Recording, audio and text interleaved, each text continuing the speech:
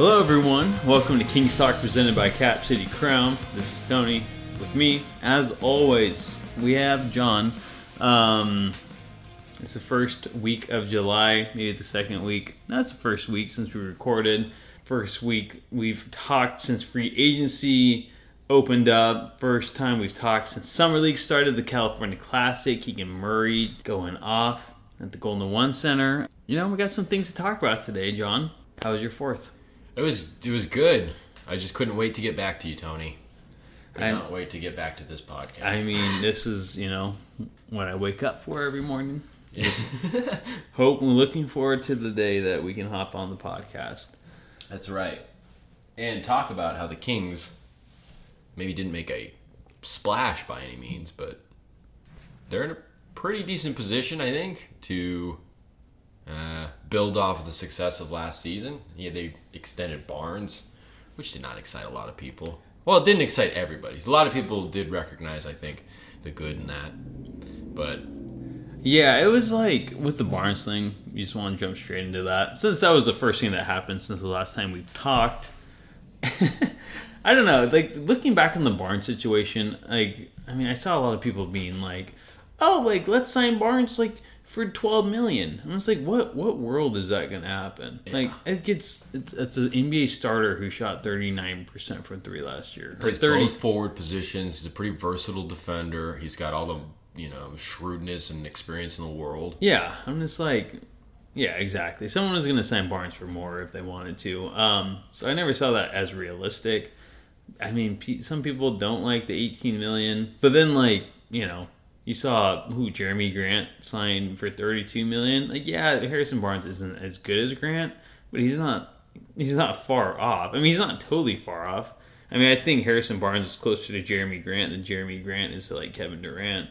Mm-hmm. Yeah, so I mean, there was a couple other contracts that really put it into perspective. I don't know if at that small forward position exactly, but there's a lot of big contracts out there in free agency on that first day, and Barnes' contract after that, it looked minimal. Really? Yeah. Well, that's how it works. I mean, he's basically not getting paid much different than what he was, but money is such that, value only goes up, especially in this league. It spikes up quickly, and so, in terms of the specific cost of Barnes, you're not getting ripped off. You're not splurging. You're not doing anything like that. It just seemed to fit right into things. And we were talking about it in the last episode. It's just, you have to think about, the big picture here. And Barnes fits into the big picture relative to what the options were. You're not going to sign Kuzma for whatever. How much did he end up that's paid? Another contract. I think $30 million. So I think it was 25. But still, it's just for 4 years. That's I think he had the Draymond contract. I think they both got 4 or 100. Right. And Draymond's a little bit of a different case, but and that was never going to happen. The Draymond of the Kings, but we indulged people with that last time.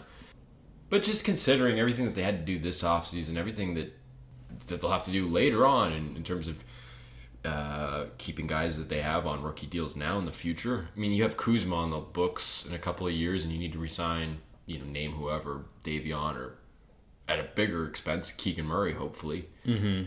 And things get a little thornier, but the Barnes thing's far more manageable. And what we also kept saying last week was if you did need to move money around, it's far easier to move an $18 million contract than it is a $25 million a year contract. So, and what's so funny talking about this? You kind of reminded me of something. It was we're talking about saving money for the future because maybe we need to re-sign Murray with having Sabonis and Fox on now maxes.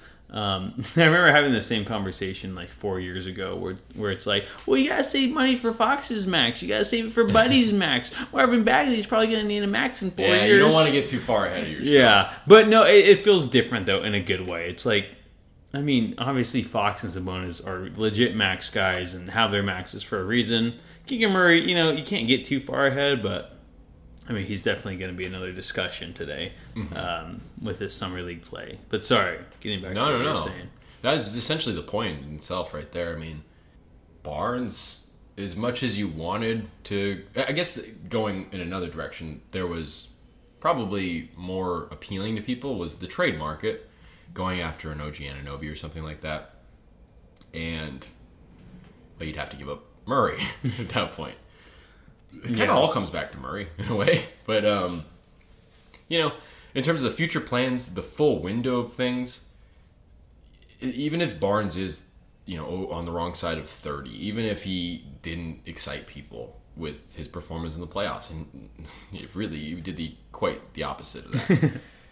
But, in terms of keeping the window as big as possible, believe it or not, extending Barnes relative to what was available, that was the way to do it. Because you'd be shortening your window, or at least putting yourself in danger of shortening or limiting your window had you gone for a big old move like that. Monte McNair swung for the fences when he got Domantas Sabonis. He waited for his pitch. He hit it. He's not going to swing at something outside the zone. He's not going to swing at a freaking 3-0 count. So... yeah, and telling you all right now, Kuzma or Jeremy Grant at $32 million a year over 5 years, that was not going to...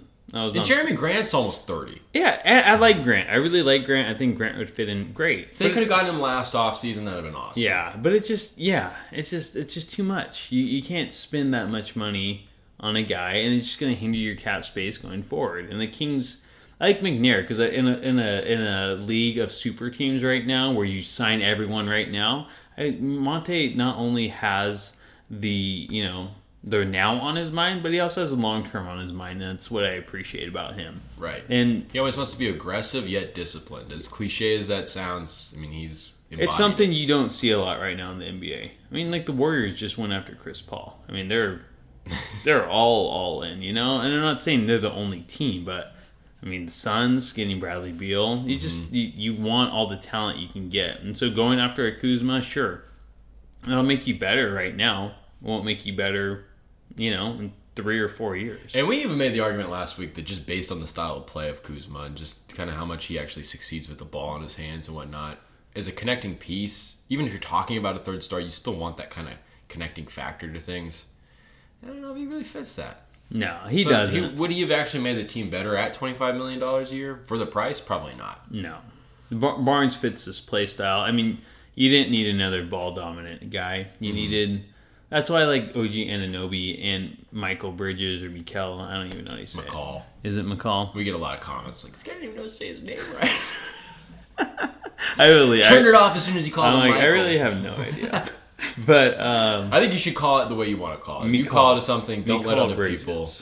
But it's yeah. No, you go ahead. I was just sticking around. Well, it's like we were all over them. It's like, well, they actually could fit into that small forward position while being on the better side of the small forwards. They could also take that third option. Where I don't think Kuzma can, and I think that's another guy we talked about on a podcast a couple of weeks ago. Kelly Oubre, the small forward position, take him. Of course, that guy scored 25 points, or 25. He scored 20 points a game last season, and he hasn't been signed yet. He scored 20 when a bunch of guys got hurt. Exactly. His role had to be because what would his role be as not? Yeah. And just like Kuzma. I'm surprised he hasn't been signed yet, though. It's interesting kind of things, like a bunch of stuff happens in the first couple of days and things kind of calm down and people assess. Maybe Summer League has something to do with that. But I don't know. Interesting. Good you brought him up. I almost forgot. Yeah, I saw it this morning. It's like, Kelly Oubre is not... here's a 20-point-per-game guy who's 27 who hasn't been signed. Who are they talking about? Yeah. I'm like, oh yeah, Kelly. Well, it's probably because on the market, people don't value him in a 20 million... or 20 point plus... I wonder what he's asking. God, he's probably asking for 18 or 20 million. Probably. I think when he ventured from the Warriors, and he didn't have, the greatest year with Golden State, he was asking... I don't know. He was... All I know is there's a bit of a track record with Oubre where he demands a little bit more, whether it's money, usage, or opportunity with the ball in his hands, whatever it is. He's always demanding a little bit more than he's probably deserving of. If would you sign Oubre as a backup for $10 million? Yeah, but I don't think that the Kings need that now, obviously. So considering what the Kings have on the roster, no. But if the Kings had a huge if they were in the situation last year, and it's we need a backup to Barnes, and so you can get Oubre for $10 million, it piques your interest. But I think considering everything that is current right now, probably best just to stay away from him. I think you got I don't think you have I wouldn't say that the Kings know who their number 2 at the 3 is for sure, but they have a ton of options. And they have a ton of options that have a ton of upside.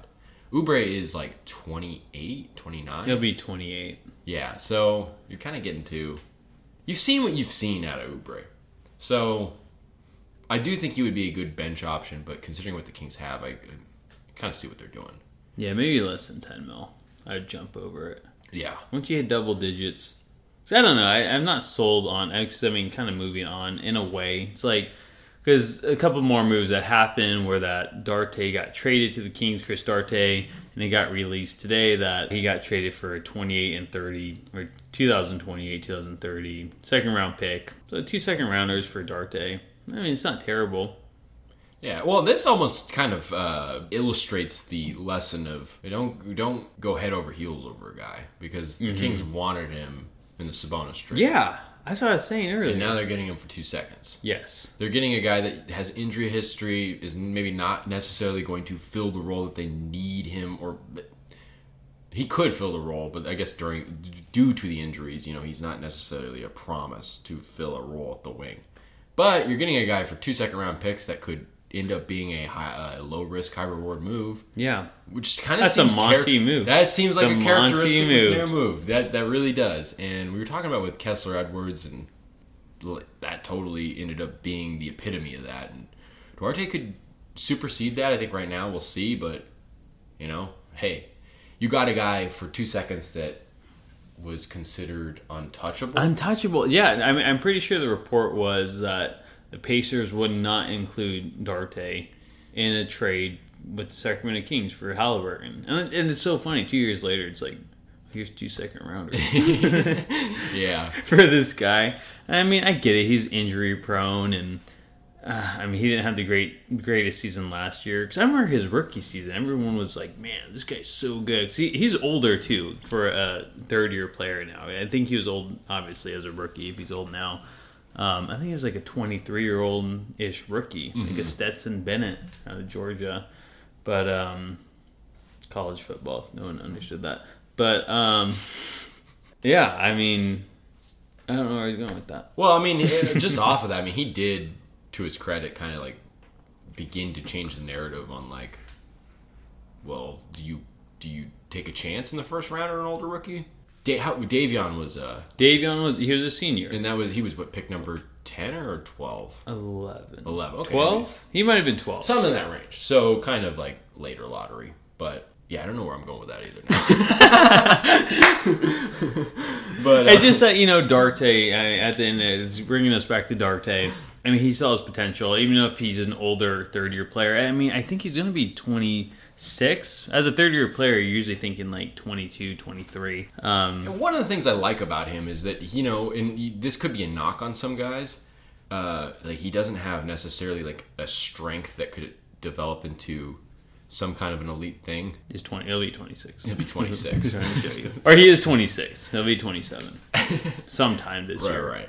But that is one of the things that I kind of like about him is that he doesn't have like, I guess like his calling card is like a mix of things, which I think in terms of like being a role player, and obviously McNair and company likes what they see out of him. A lot of people like what they see out of him. I'm sure that you take the injuries out of the equation, things are a lot different. He might still be untouchable, but he's gonna be in a position to do a lot of different things, whether that means playing off ball in offense, playing a little on ball in offense. I don't really know how many opportunities there will be for that, given the amount of talent that the Kings have in on ball guys that can handle that and be a playmaker.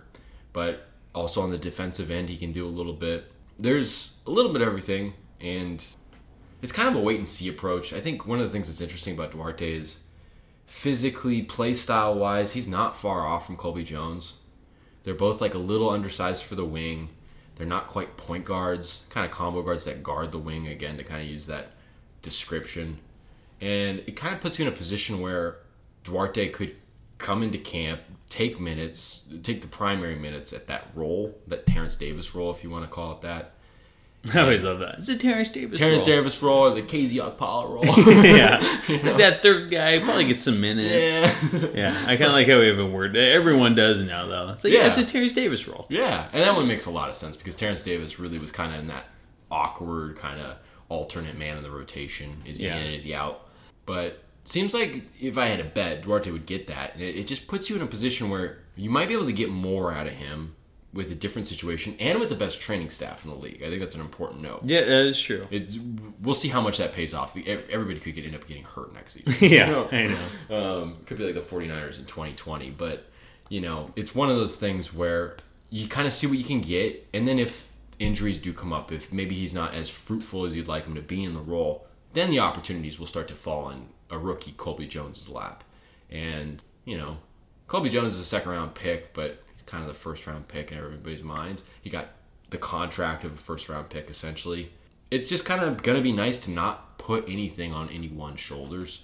And so, while Duarte doesn't excite, it gives you versatility, it gives you options, and it really does further the depth. We talked about this team last season being deep, and they were, If you're talking about Terrence Davis being a guy that could be in a lot of teams' rotations, and he's kind of on that fringe of the rotation, I think the way it is now, you're essentially your feature pick from the draft, your main acquisition in free agency. I mean, it was a trade, but you're kind of throwing these guys together, and nobody's promised anything. And I think iron sharpens iron, and it's going to be good. And I just think the team is way deeper now. Yeah, and I think an important note to point out about Duarte is that he's played with Sabonis before. Yeah, which I didn't even think about. Yeah, and it's maybe was only half a season before he got traded.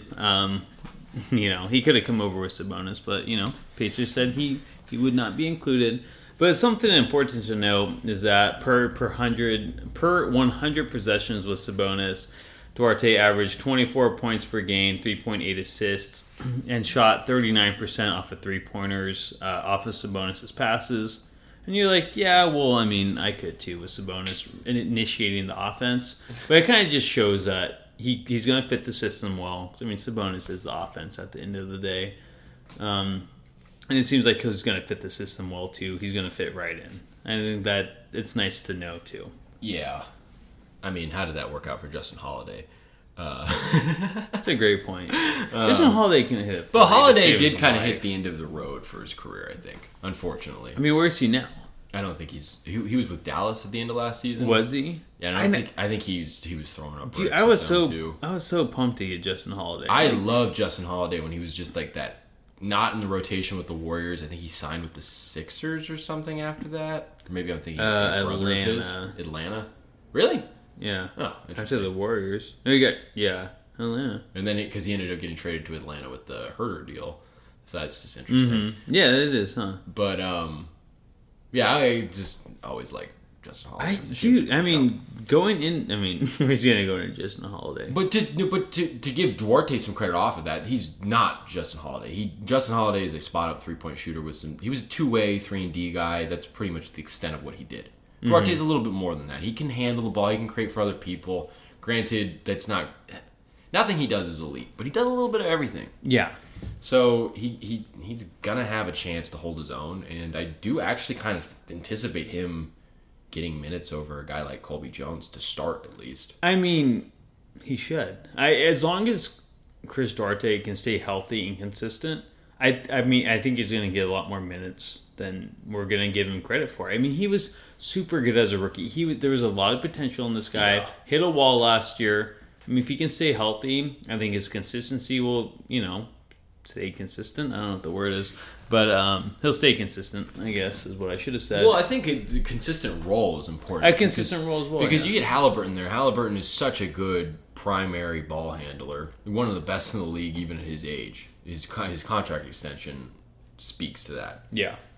And I read somewhere from a Pacers outlet that was like, Duarte is his role is a little different now because you have like such a key feature. Your best player is Tyrese Halliburton now. Yeah. That wasn't the case. Mm-hmm. You could play Duarte with, a facilitating big man and it would mesh a little bit better. It's a little different when you have, Tyrese Halliburton in the backcourt. So maybe some more consistency into the role and what he's expected to do will help him kind of be able to produce. So off of that note, I mean, things will be easier for him to be consistent. I mean, granted, he has to stay healthy, but the role is going to be far more specific, I think, which should probably help his cause. Yeah, probably. So, yeah. I think it was, one of the best moves so far. Yeah, I mean, it can't hurt. I mean, it's hard to compare because everything else was just a re-sign. But, it was nice to bring in a fresh face that we weren't expecting and be happy with it, too. Yeah.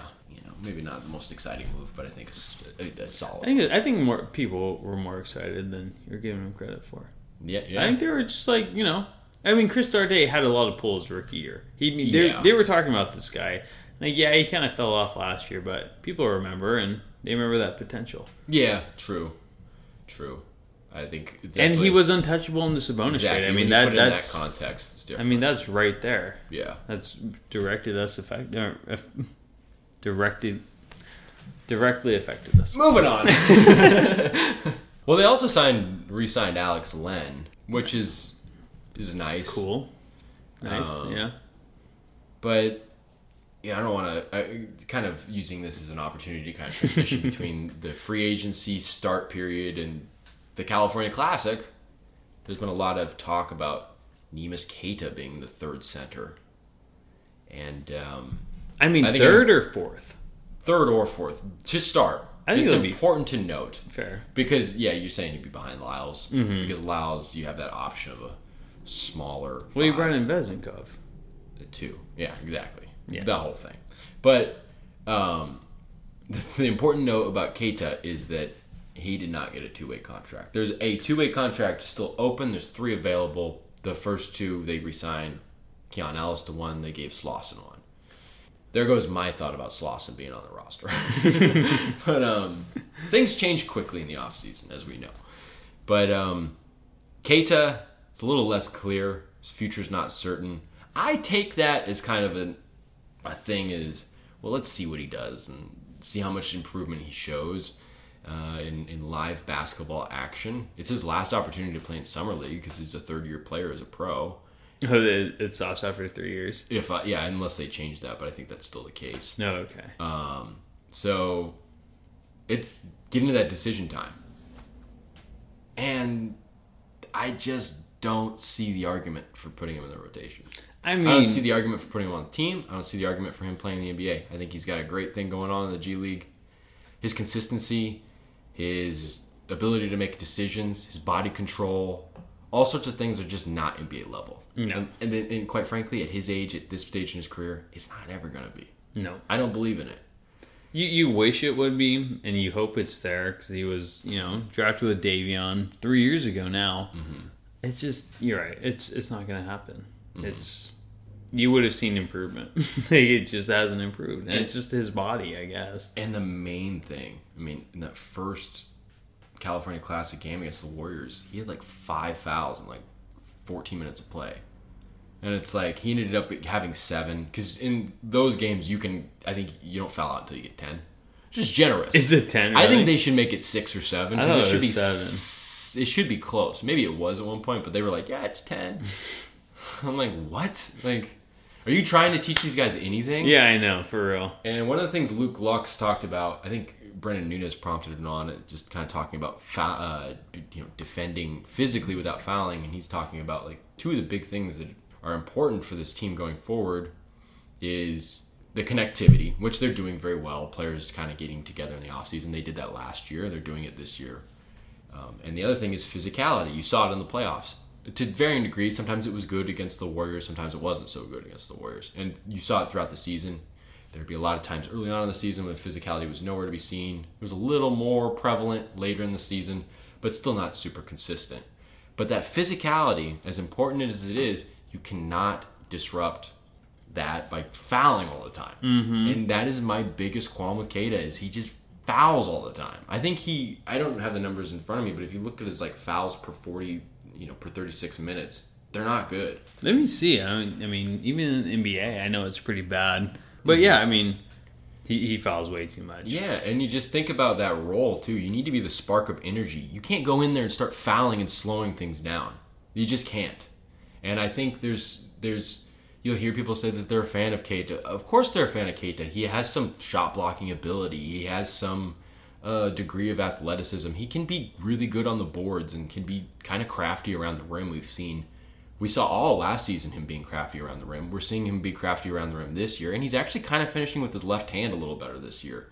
But still, the things that, that stuff doesn't keep you on the floor if you're fouling, if you're being inconsistent, which is another big thing. And I don't know, I just feel like the Keita thing is more out of hope than anything. It is. I mean,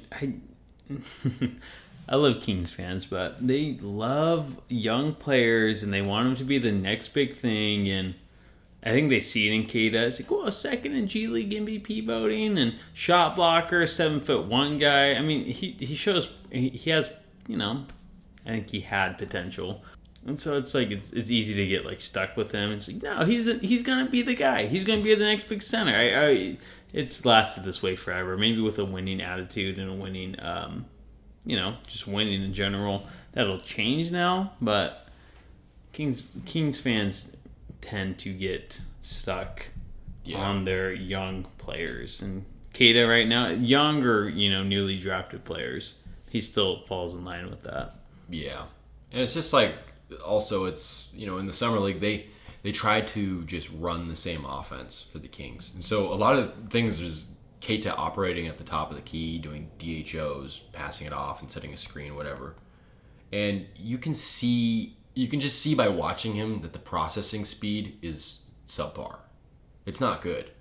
And I don't necessarily think that, if the Kings needed him to play in the NBA, that they would force that role onto him. But I think that's a huge factor. I mean, of course. Do they want to deal with that? I mean, Len isn't a facilitator, but Len's smart with the ball. He's a great screen setter. He has a great feel for the game. He's been around it forever.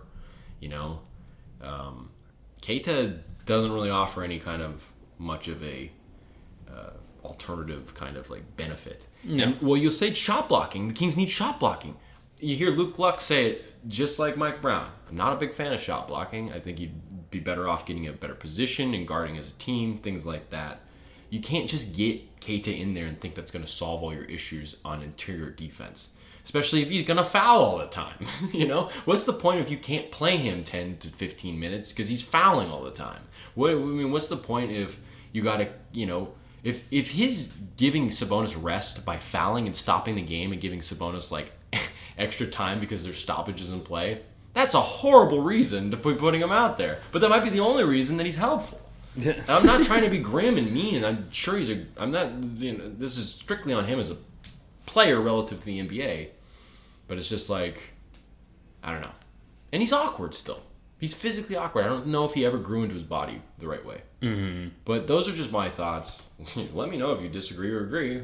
People have strong opinions about Keita. They either like him or they don't believe in him. I mean, yeah. I think I'm just realistic. I said, I want to be, I want him to be good. I want him to be able to play at the NBA level. But he's going into his third year yet in the Summer League games, which are, they're Summer League games, but, you can tell a lot. I mean, Murray scored 41, which he should have, regardless of, whatever. Right. So it's he's still awkward against guys who've never played in the NBA. G League, International League talent. Exactly. So, I mean, that's very telling. I don't think Keita will ever make that step. And it's finally time to realize that. Yeah.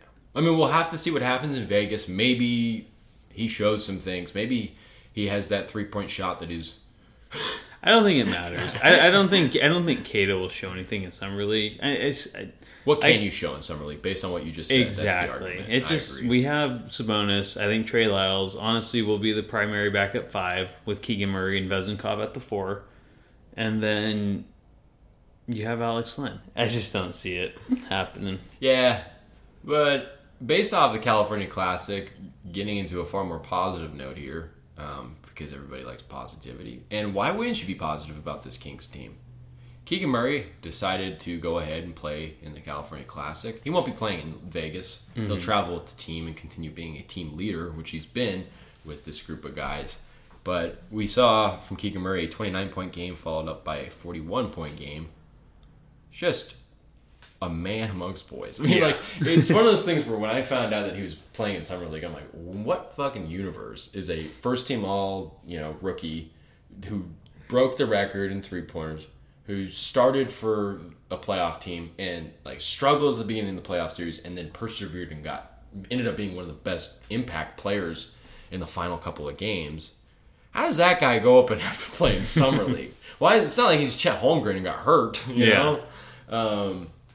It seems so wrong, and, he's been killing it. He's been killing it. He's been showing off what he can do with the ball in his hands, how he can get to the different spots, with his control of the ball, what he can do on defense, guarding smaller players in space, running the floor. I mean, I think one of the greatest things that you hear about is what Luke Locke said after the Warriors game was that he and Lester Quinones, I think Quinones hit 3 and looked in Murray's face, and then Murray answered back and then said something to him. And Lux was like, that's just awesome. That's the kind of stuff you want to see, just puff your chest out type stuff. And you're talking about one of the most reserved, emotionless, stoic players out there in Keegan Murray last year. Never smiled, never got fired up, nothing like that. And you're kind of seeing that from him. And we always talk about him being a super confident player. And, kind of another note that Lux mentioned was that in one of the scrimmages they played, he scored 18, 19 straight points and had everybody's jaws on the floor, just of how good he is. And I think it's kind of building up towards this thing where it's we're always constantly talking about from the end of that Warriors series to now going forward, what's that leap going to be like? Because it's not just going to be a step into the next season. It's going to be a full-blown freaking jump into the next season. And you're seeing him do all these different things. Will we see him as much with the ball in his hands? Will we see him doing everything that he's doing now? No, they don't have to make him do that. But he's willing to, as he put it, put himself in uncomfortable positions and learn from it. And I mean, what more do you want to see? Yeah, I mean, it's been interesting because, since Monty's been in Sacramento, he's had 3 lottery picks. Well, I mean, this year excluded, but he picked 3 lottery guys who weren't the number 1 options or even number 2, number 3s. Using the lottery, it's okay, well, this guy's going to be our next big thing, and put the ball in his hands, let him work. Even Keegan Murray as the number 4 pick, the highest of Monty's picks so far. So it's Keegan with the back roll, not back roll, but he was a starter, but definitely third or fourth option. Yeah, he was not a prime, maybe even a 5th option. Let him play California Classic and build his confidence, and it's exactly what he did. And people are like, well, don't let him get hurt, but it's I don't know. Man, basketball, dude, let him play. Yeah, exactly. And so, I mean, it's nice. It's nice to see him go out there and, I mean, like we said, the talent he's going up against, but that kind of just confirms what we know he's capable of. I mean, yeah, anyone could, any NBA player could potentially score 41 against those guys, but he's doing it in ways that you don't see him do it in the exactly. He showed a lot more. Yeah, exactly. Showed a lot more of his tricks and his leadership. He's more vocal with guys. He's talked about. I think after the Warriors game, he was like, "I'm just trying to be more vocal with guys." I know because I was in a lot of these people's shoes just a year ago. This situation as a first-year player, not knowing what to expect and all this stuff. So, just trying to communicate with them, ask them questions, give them things to look out for before, after games, all these things. It's man, this guy. It's didn't they always say that between him and Chris, he was the better student? Did they? I think so, and I can see why. No condemnation of Chris Murray, but damn, I mean, Keegan is just. We talked about it at the beginning of last season. It's man, this guy doesn't really act like a rookie. Yeah. And you heard it from his teammates, you heard it from his coaches, and man, you start talking about that 3rd star thing that we were kind of saying earlier in the podcast. Why put everything at risk when you have one in the making? Yeah. And I think based off what we saw late last year, what we're seeing this summer so far. Another thing that I did not know is he put on 8 pounds of muscle. Yeah, he looked big. He looked good. I was going through his pics. I'm like, damn. Damn, don't get too excited, Tony. He's got. I mean, I just look at him. It's Yeah, he got some big arms now. Yeah. He had some veins kind of. He got some veins. Yeah. If you got the bicep veins, Yeah. that's how you know you're jacked. Yeah. Just saying. 8 pounds of muscle is a lot. Yeah. That's pretty significant. I mean, they say 8 pounds of muscle. Probably 8 pounds in general. Yeah. But True. they said Fox put on 10 pounds of muscle, which is honestly impossible. And then he Was sucked. that 2 years ago? Yeah. He just like slowed him down or whatever. He's like, wait. Well, because it's not 10 pounds of muscle. It's 10 pounds of weight in general. But they say muscle. That's, can't build muscle that quickly. I'm just saying. I know these stuff. Tony's he's a gym bro. But yeah, Keegan Murray, man, I mean, there's a lot of excitement around him for a reason. And I mean, will he become the third star next season? Maybe not. I don't really see him scoring 20 points a game next season. Let me say something that was interesting. I read a quote that Luke Locke said that basically, like, after he was saying that they saw Keegan score 18 or 19 straight and everyone's jaws were on the floor, a scout came over to him and said that this was like the best jump from year one to year two that he's seen since Kawhi Leonard. Yeah. And then it's like, whoa, that's crazy. So I went to Kawhi's stats.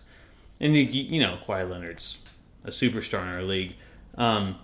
He only jumped from like 10 to 15 points, which is interesting. And because, I don't know, you just kind of assumed, especially after that quote, that he would have jumped to like 20 points. So, I mean, even if he can jump to 15, 16 points on a consistent basis and play good defense, I mean, you already have Herter, you have Barnes, because he was, 11 points a game last year, 12? Something like that, yeah. But if he can, like, consistently be maybe a third option, even that sense, even just scoring 16, which is, I mean, we want OG Anunoby to score 16, be here and score 16, play good D. If he can just do that on a consistent basis, though, I mean, that's good enough. In year 3, that's when you get really excited. Right.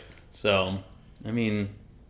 I think he can do it too, and I think he showed in summer league a lot. I mean, yeah, his usage rate on the floor was like crazy, obviously because they just wanted the ball in his hands. But he was showing some stuff. I mean, he hit that crazy step back off the dribble, which was crazy. I mean, he was always good with the float game, but I think he's a lot more better off the bounce now. And he's just showing those improvements to his game where you used to see him just as a catch and shoot guy. Well, now it's like, yeah, he can maybe create, if he can create on his more that he showed that he could do. I mean, that's just all the makings to make that next step. Yeah, and that's his goal. He said he wants to go out there and be able to go out and do it on his own to be able to get a bucket when the team needs a bucket. Yeah. When necessary.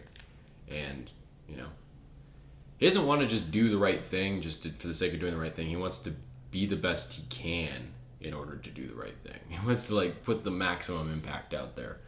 He's just got a good approach to things, and and yet, like you hear Colby Jones say about him, it's like nobody can speed him up, nobody can change his pace. He's gonna, play at the speed and get to the spots that he wants to get to, the way he wants to, and confident young guy.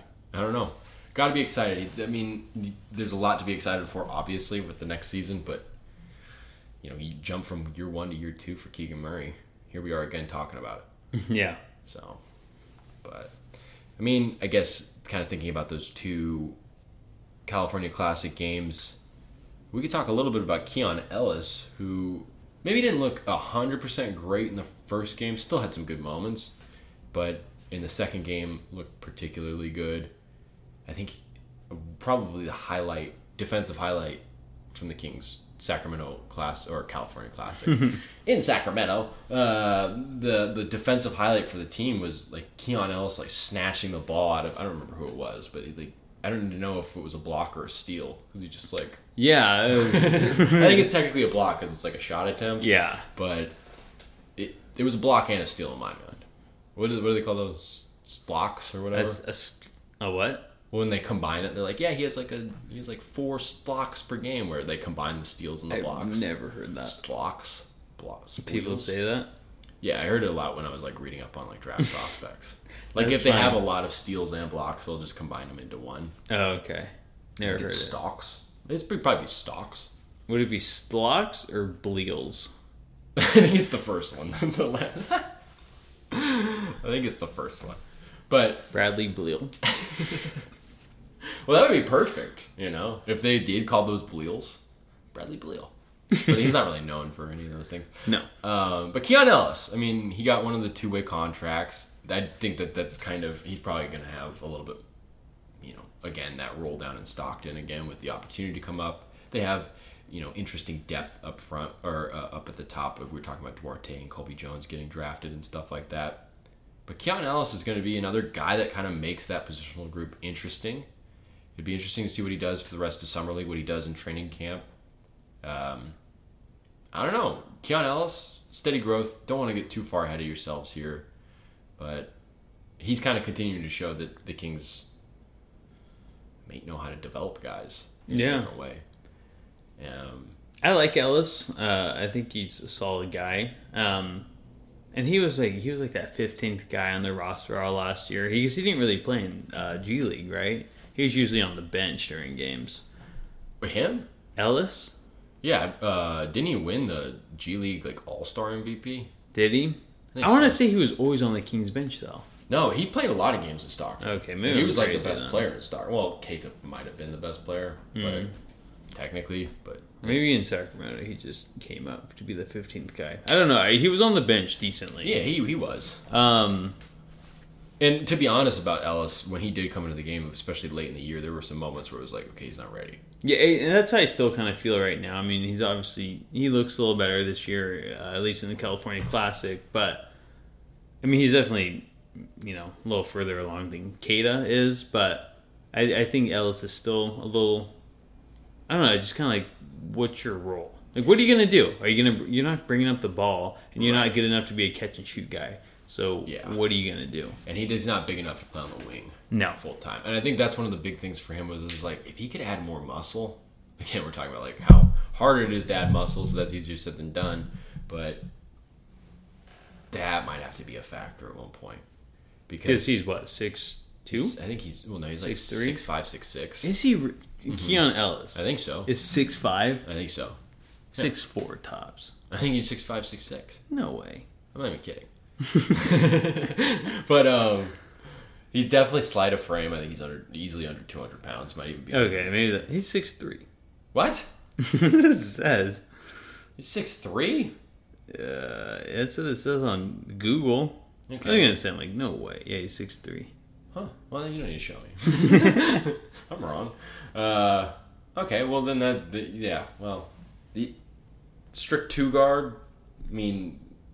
That is always the issue. And even an undersized 2 guard with that in this NBA, for not doing anything exceptionally. I mean, Malik Monk's 6'1", but you can see what he can do at 6'1". And rotationally in these 2 California Classic games, it was they would pull Jordan Ford out, who's the starting point guard, and then bring Colby Jones in. And Colby Jones got more ball handling duties than Keon Ellis. So it is always a question of that. We saw Keon Ellis shoot like 50% from 3 in last year's Summer League. So that's kind of key. But, I don't know. Now I have to rethink everything. I didn't know he was 6'3". I don't know. I was always under the impression that he was 6'5", 6'6". Yeah, he was always between like that point guard, maybe a shooting guard guy, but I don't know. Keon, I mean his height. That's why I'm like, really? I don't know about Keon. If he was 6'6", sure. Try him out that small forward maybe, but 6'3", you're already loaded at that guard spot already. I mean, what do you need him to do? Yeah. Just keep pouring water on that plant. And, yeah, exactly. I mean, the G League's there for a reason, so just keep developing him. And one of the things that McNair always talks about is just acquiring and holding on to assets and having assets at your disposal. So even if he doesn't develop into something that fills a role for the Kings, everybody watches Summer League. People watch the G League. People know about Keon Ellis in terms of front offices, not like casual fans. But, so, I mean, at one point, maybe, could be after this Summer League. Well, I mean, he's got the 2-way contract with the Kings, so maybe next season somebody wants to pursue Keon Ellis or something like that. And, or maybe in a trade, they want to have him included in some capacity. So, even if he doesn't necessarily have an outlook to fulfill a role, I mean, you put him on that runway to develop into an NBA player, somebody's going to want him. So, good for Keon. Keon jealous. Keon jealous. But you know who's someone that was playing in the California Classic? Only played one of the games that I really liked. Alex O'Connell. Yeah. He went 4 for 5 in the second game. Didn't get any play in the first game, but man, like he got that shooter's touch. He looked really good. I'm very excited to watch him in Summer League, honestly, because I feel like, in the NBA today and just on the Kings, shooting's at a premium. Yeah. And if you can knock down shots like that on a high clip or a decent clip, yeah. do you think he can work his way maybe into the last two-way deal? Yeah, absolutely. If there's an open two-way deal, I would almost say, just based off of the two games, and granted he only played 10 minutes, right, in the second game? Yeah. And so 10 minutes total in those two games, I would be more inclined to give the kid out of Creighton, Alex O'Connell, an opportunity. He doesn't just shoot. He's got good size to him. Look up his height. I don't want to make a fool of myself again. He's like 6'9". But good athleticism He's 6'6". to him. 6'6". Okay, so adequate. What's his weight? 180. 180. Is that... It's a little thin. I wouldn't say it's crazy for the NBA, I guess. 6'6", 180. Where are they getting that? Is that from the G League stats, or is that from him coming out of Creighton? Well, this is Basketball Reference. Okay. Let me just type in Alex O'Connell weight. Anyways, he's got what it takes to fill some kind of a role, even if that is just kind of an instant offense guy off the bench, which is what he did in that second California Classic game. Great shooting touch, great leaping ability, runs the floor, finds his spots on the perimeter. We talk about that Terrence Davis role a lot. Well, one of the things that kind of, like, the Terrence Davis role was not always fitting for Terrence Davis because Terrence Davis is a scorer. And so if you could kind of, like, break up the Terrence Davis role into multiple people and kind of like, well, you need a scoring punch off the bench.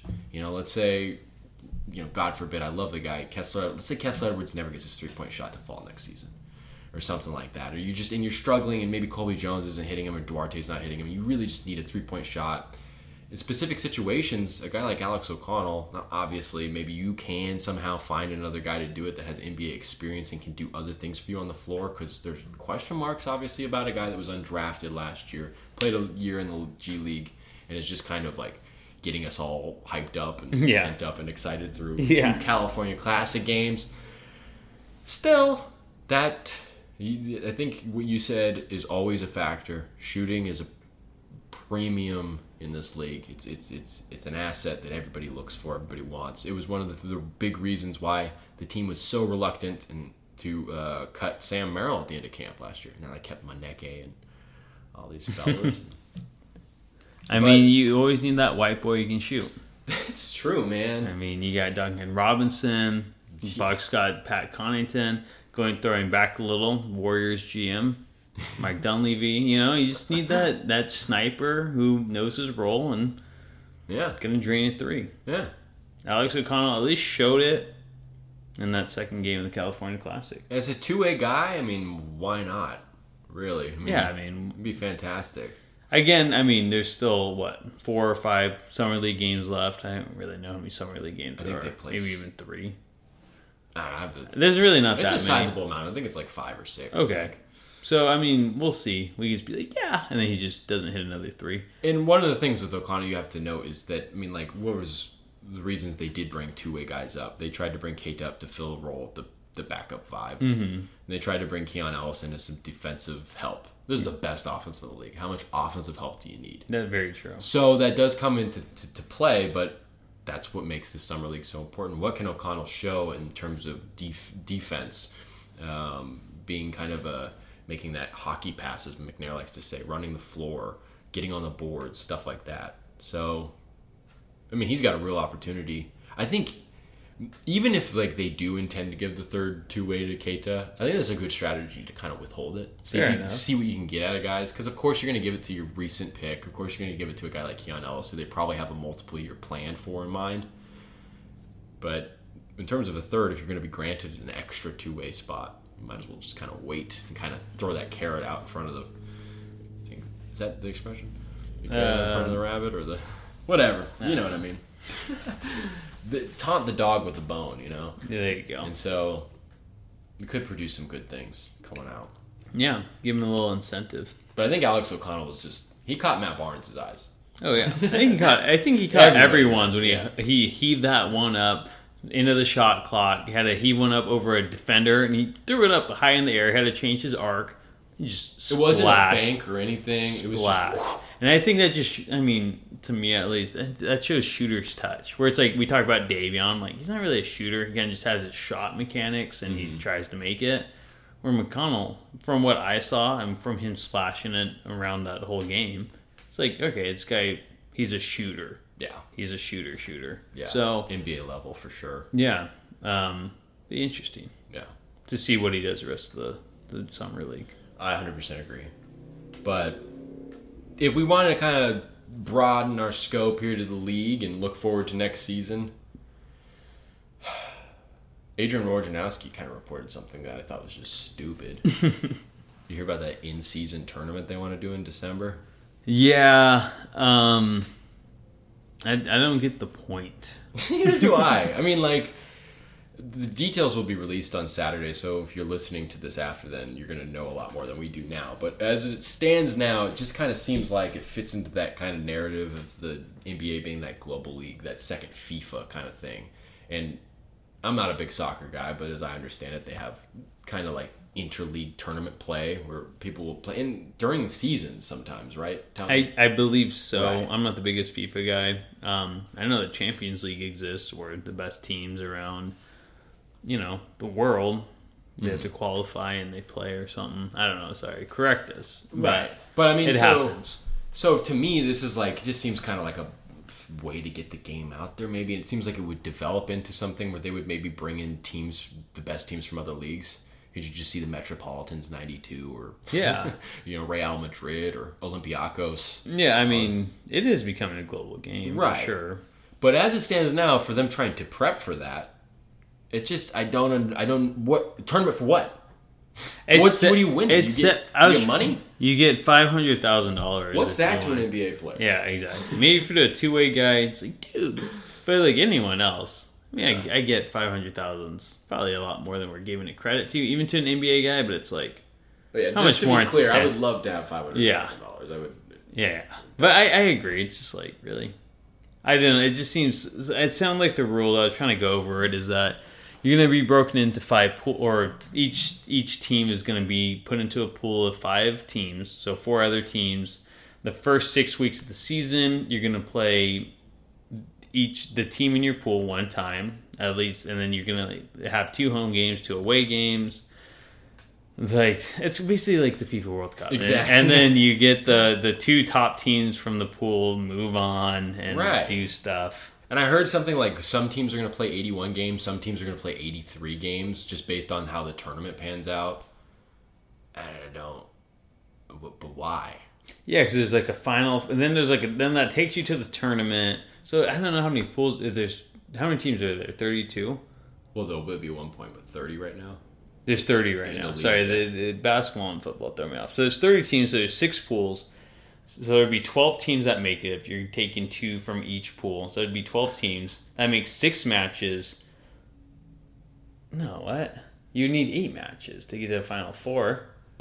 I mean, this is the thing. This is regardless of what the specifics are. Why? I just keep asking why. Nobody has an answer for me. Tony keeps asking why. I don't have an answer for him. I keep asking you why, and nobody's saying anything back to me in this computer right now. This microphone's not talking back to me. Yeah, it just seems like a marketing move almost. And honestly, if it is a bigger scheme to pull in other teams for a mid-season tournament from other countries, I'd honestly be more for it. Because at least it's like... That'd be kind of interesting. It'd be fun to watch. Mm-hmm. I don't care about a mid-season tournament. Like, when we have the finals at the end of the year, this one means nothing. Like, maybe to see us play against other teams, see other competition, it'd be enjoyable, especially maybe in December. Mm-hmm. But at the moment, it just sounds like, why? It just seems so obvious that they're setting up for something like that in the future. I mean, like, And maybe you want to go like, well, they should do this tournament at the beginning of the season. I get it. We had Eurobasket last year. There's different tournaments around the world that happen in the lead up to when the NBA season starts, when training camp starts. So it's like that time needs to be reserved for that. So I kind of get why they'd want to do it in the middle of the season. Like you also said, there's like right in the aftermath of the finals probably wouldn't be the best thing for American viewers and whatnot. And, But it's just like, I don't know. At this point, again, you might be listening to this. It might already be Saturday. There might be a little more clarity on the situation. It might make more sense. But after Woj's report, it's just like, what? Why? Yeah. What are you doing? Why? What happened to a normal 82-game schedule? That's back in my day. That was the normal thing. Yeah. That's what we'll be telling our grandchildren. Yeah, last year. Well, not back in our day. They had a 72 game in the COVID season, so. They had to do a thing at Disney World. Yeah, you don't know how easy you have it. Yeah. Yeah, that'll be interesting. I'm looking. No, I don't want to say looking forward. I'm interested. Intrigued. I'm intrigued. See what happens Saturday, or see what's released on Saturday to see what this mid-season tournament really is about. And I would hope, even if they're like prepping for something later down the road, I hope they kind of just throw that out there. Just so we're like, oh, well, this is stupid. Yeah, they get $500,000. Yeah, you think Tyrese Halliburton making 40 or 50 million? How much you making? Like over 50 million? Yeah, right? maybe 52 a year. 52, yeah. Yeah, he really cares about 1% of his salary. 1%? Yeah, 1%. Probably tips the freaking, bellboy that freaking hotel. Yeah, it's crazy. I don't know. Obviously, we have no concept of money. We have nothing. So yeah. We have no context what's going on. But those are our thoughts on the mid-season tournament that seems to be on its way to being here, I guess. Yeah. Let us know how you guys feel, if you're excited, and if you have any more information. Love to hear it. We'll find out more Saturday. That's right. Malika Andrews, they're going to do a thing with Malika Andrews, so I might watch it. Fair enough. But I think that brings us to our last topic of the day. John, was that it? I think so. Well, cool. It was nice talking to you all again. Free agency happened. I mean, we have summer league coming up, but other than that, it might be, slower couple months coming up ahead of us as we get ready for the NBA season to begin in 3 months. But this is I guess summer league will be fun. Summer league's always fun. There's still potential for moves. Whether that means the Kings are probably more likely other teams around the league. It'll be interesting to see. Yeah, it'll be interesting. See if Alex O'Connell gets that last two-way contract. The juiciest topic of the offseason is Alex O'Connell. Ayo. Creighton. Ayo Creighton. Alex Ocasio-Cortez, AOC. Alex O'Connell Creighton. Or Alex O'Connell, AOC. Right there. I guess so. It's AOC, baby. Look at that big ass. Look at that big juicy booty. If you don't know what I'm talking about, look it up. Yeah, I don't. I have no idea what you're talking about. But, all right. I want to thank you, as always, for tuning in. And until next time, have a good one.